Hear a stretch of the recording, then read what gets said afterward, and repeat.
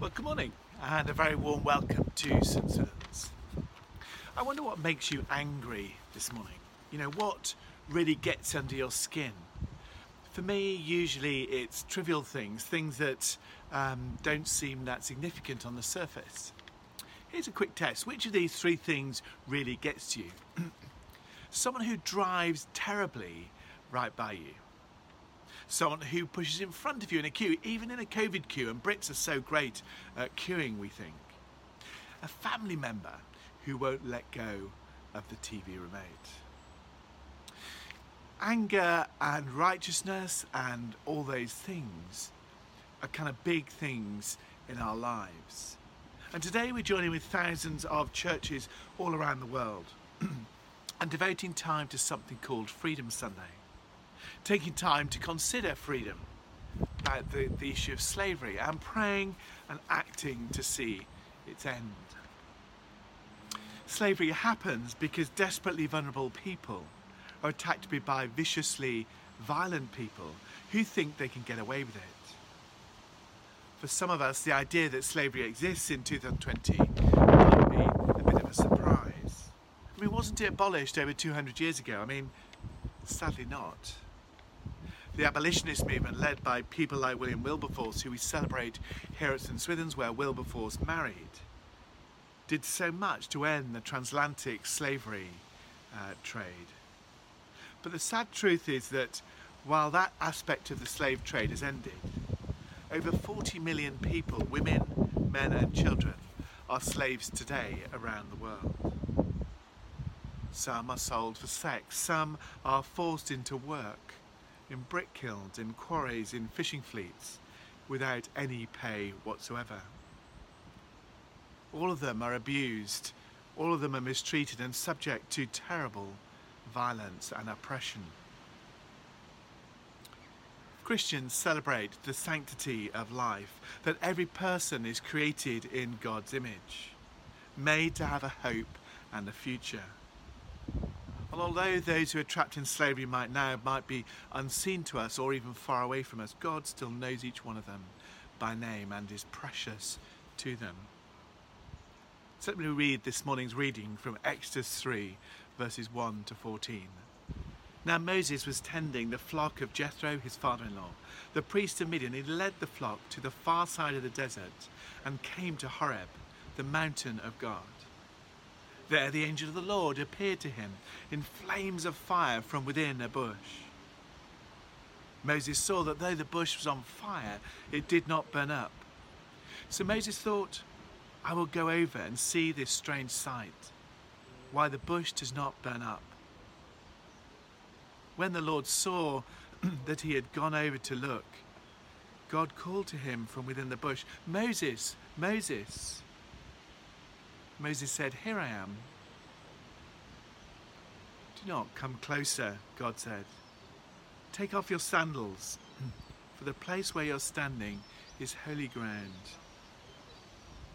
Then he said, I am the God of your father, the God of Abraham, the God of Isaac, and the God of Jacob. At this, Moses hid his face because he was afraid to look at God. The Lord said, I have indeed seen the misery of my people in Egypt. I've heard them crying out because of their slave drivers, and I'm concerned about their suffering. So I've come down to the rescue from the hand of the Egyptians, and to bring them out into the land of good and that's good and spacious. A land flowing with milk and honey. The home of the Canaanites, the Hittites, the Amorites, the Perizzites, the Hivites, and the Jebusites. And now the cry of the Israelites has reached me, and I've seen the way the Egyptians are oppressing them. So now go. I am sending you to Pharaoh to bring my people, the Israelites, out of Egypt. But Moses said to God, Who am I, that I should go to Pharaoh and bring the Israelites out of Egypt? And God said, I will be with you, and this will be the sign to you that it is I who have sent you. When you've brought the people out of Egypt, you will worship God on this mountain. Moses said to God, Suppose I go to the Israelites and say to them, The God of your fathers has sent me to you. And they asked me, what is his name? Then what shall I tell them? God said to Moses, I am who I am. This is what you are to say to the Israelites. I am has sent me to you. I wonder what you feel when you see a video or an article on the television about slavery of people maybe across the world in India or people abused in the UK. What emotion it stirs up. Is it anger? Do you really get angry, or do you get more angry about cues? Or are you ambivalent about people suffering like that? See, that's what happened. God felt righteously concerned and angry when he saw his people suffering here and when the people he loved were trapped in slavery. We read it just before the reading we had in Exodus 2:23. The Israelites groaned in their slavery and cried out, and their cry for help because of slavery went up to God. God heard their groaning, and he remembered his covenant with Abraham, with Isaac, and with Jacob. So God looked on the Israelites and was concerned about them. The word in the NIV saying concern doesn't quite do it justice. The NLT describes it as God knew it was time to act. It was time to bring freedom to the entire people. And his plan to bring freedom to the whole nation started with bringing a single person to freedom, and that person was Moses. In Exodus 3 we read that story of God meeting Moses. Moses was happily getting on with his life. He had a family, he had a business, and he was looking after his flock. Then Yahweh interrupted him. Yahweh got Moses' attention with a miracle involving a bush that burned but didn't burn up. And once he had Moses' attention, God gave him a job. He commanded Moses to go back to Pharaoh, by far the biggest slave owner of the day, and tell him to let the Israelites go free. Moses was enlisted into God's plan for freedom. I wonder whether we still think that God is looking for people to go to the modern slave owners like Pharaoh, today's slave owners, and traffickers and say, let my people go. Moses' first reaction was absolute fear and panic. Who am I? In Exodus 3:11. Or maybe, God, I cannot possibly do that. That's ridiculous that you're asking me to do that. I wonder whether you've ever felt that yourself. You've sensed that God might be calling you to get involved. I can't possibly do that. Who am I? Who am I? What qualifications do I have? What can I really do to bring freedom to such a big issue? Remember what God said to Moses at the burning bush. I have indeed seen the misery of my people. I have heard them crying, so I've come down to rescue them. So now go. I am sending you. The problem was that Moses felt terribly inadequate for the task. Who am I? I think you've got the wrong person. If you want to make a difference, I'm not the person you should call God. And God responded to Moses in two ways with Moses' protests.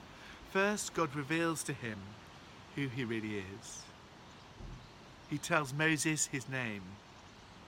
He invites Moses into an intimate relationship with him. He gives Moses signs that he is with him, and he promises to go with him wherever he goes. The answer to an impossible task is a relationship, firstly, with an amazing God who is with us. When we say, I'm not up to it, God says, I am. You know, if we're facing challenges beyond us this morning, that are beyond our power, remember God's power is sufficient for all the challenges and the evil in the world. So maybe facing challenges beyond us will mean we stop leaning on our own strength, our own power, our own gifts, our own abilities, our own wisdom, and start to lean on God. And start trusting in God's power, God's wisdom, God's strength. And for us, that starts with prayer. You know, will I turn to God for his strength and his power today? Will I come before him faithfully in prayer, asking for his help? The second way in which God responded to Moses was to give him a team. God never intends us to fight great evil on our own, to fight battles on our own. He gives us community. For Moses, it was his brother Aaron and the Israelite leaders. Not everyone can be Moses, but we all can play our part. Remember a few weeks ago when we looked at the two midwives, Shiphrah and Puah, in Exodus 1. They opened the door for the whole story of freedom. They played a part in the story to bring freedom to many, many thousands. So my challenge to us this morning is simple. Will you start with me this morning in praying together to cry out to God for an end to the sweatshops and the brothels, the fishing ships and the factories? And will you knock on the doors of heaven for grace and wisdom and power, for freedom for those working on the front line, and the investigators, the lawyers, the social workers and the community carers, to bring an end to slavery in its modern forms? William Wilberforce said there are three things that will end slavery, that were needed to destroy slavery: awareness, prayer and money. You know, we as a church can do something to stop the evil that values money more than human life around the world.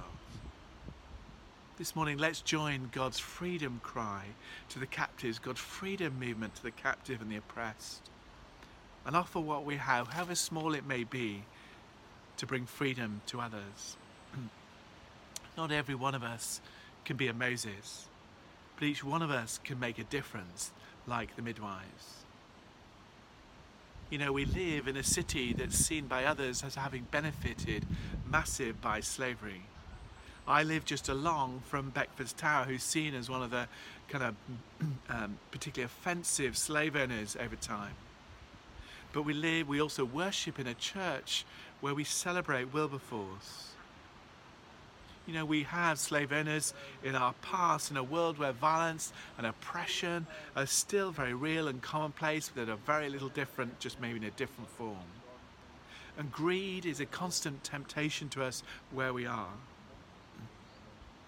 Each one of us can make a real difference by living out of the free, gracious kingdom of God. God's kingdom come, God's will be done here in Bath as it is in heaven. We each have a part to pray. Let's pray. Father God, we thank you and we pray your kingdom come this morning, that your will would be done on earth, that your righteousness would flow like a river, a never-ending stream. Thank you for freedom in Christ. Release us, we pray, and help us release others. In Jesus' name, amen.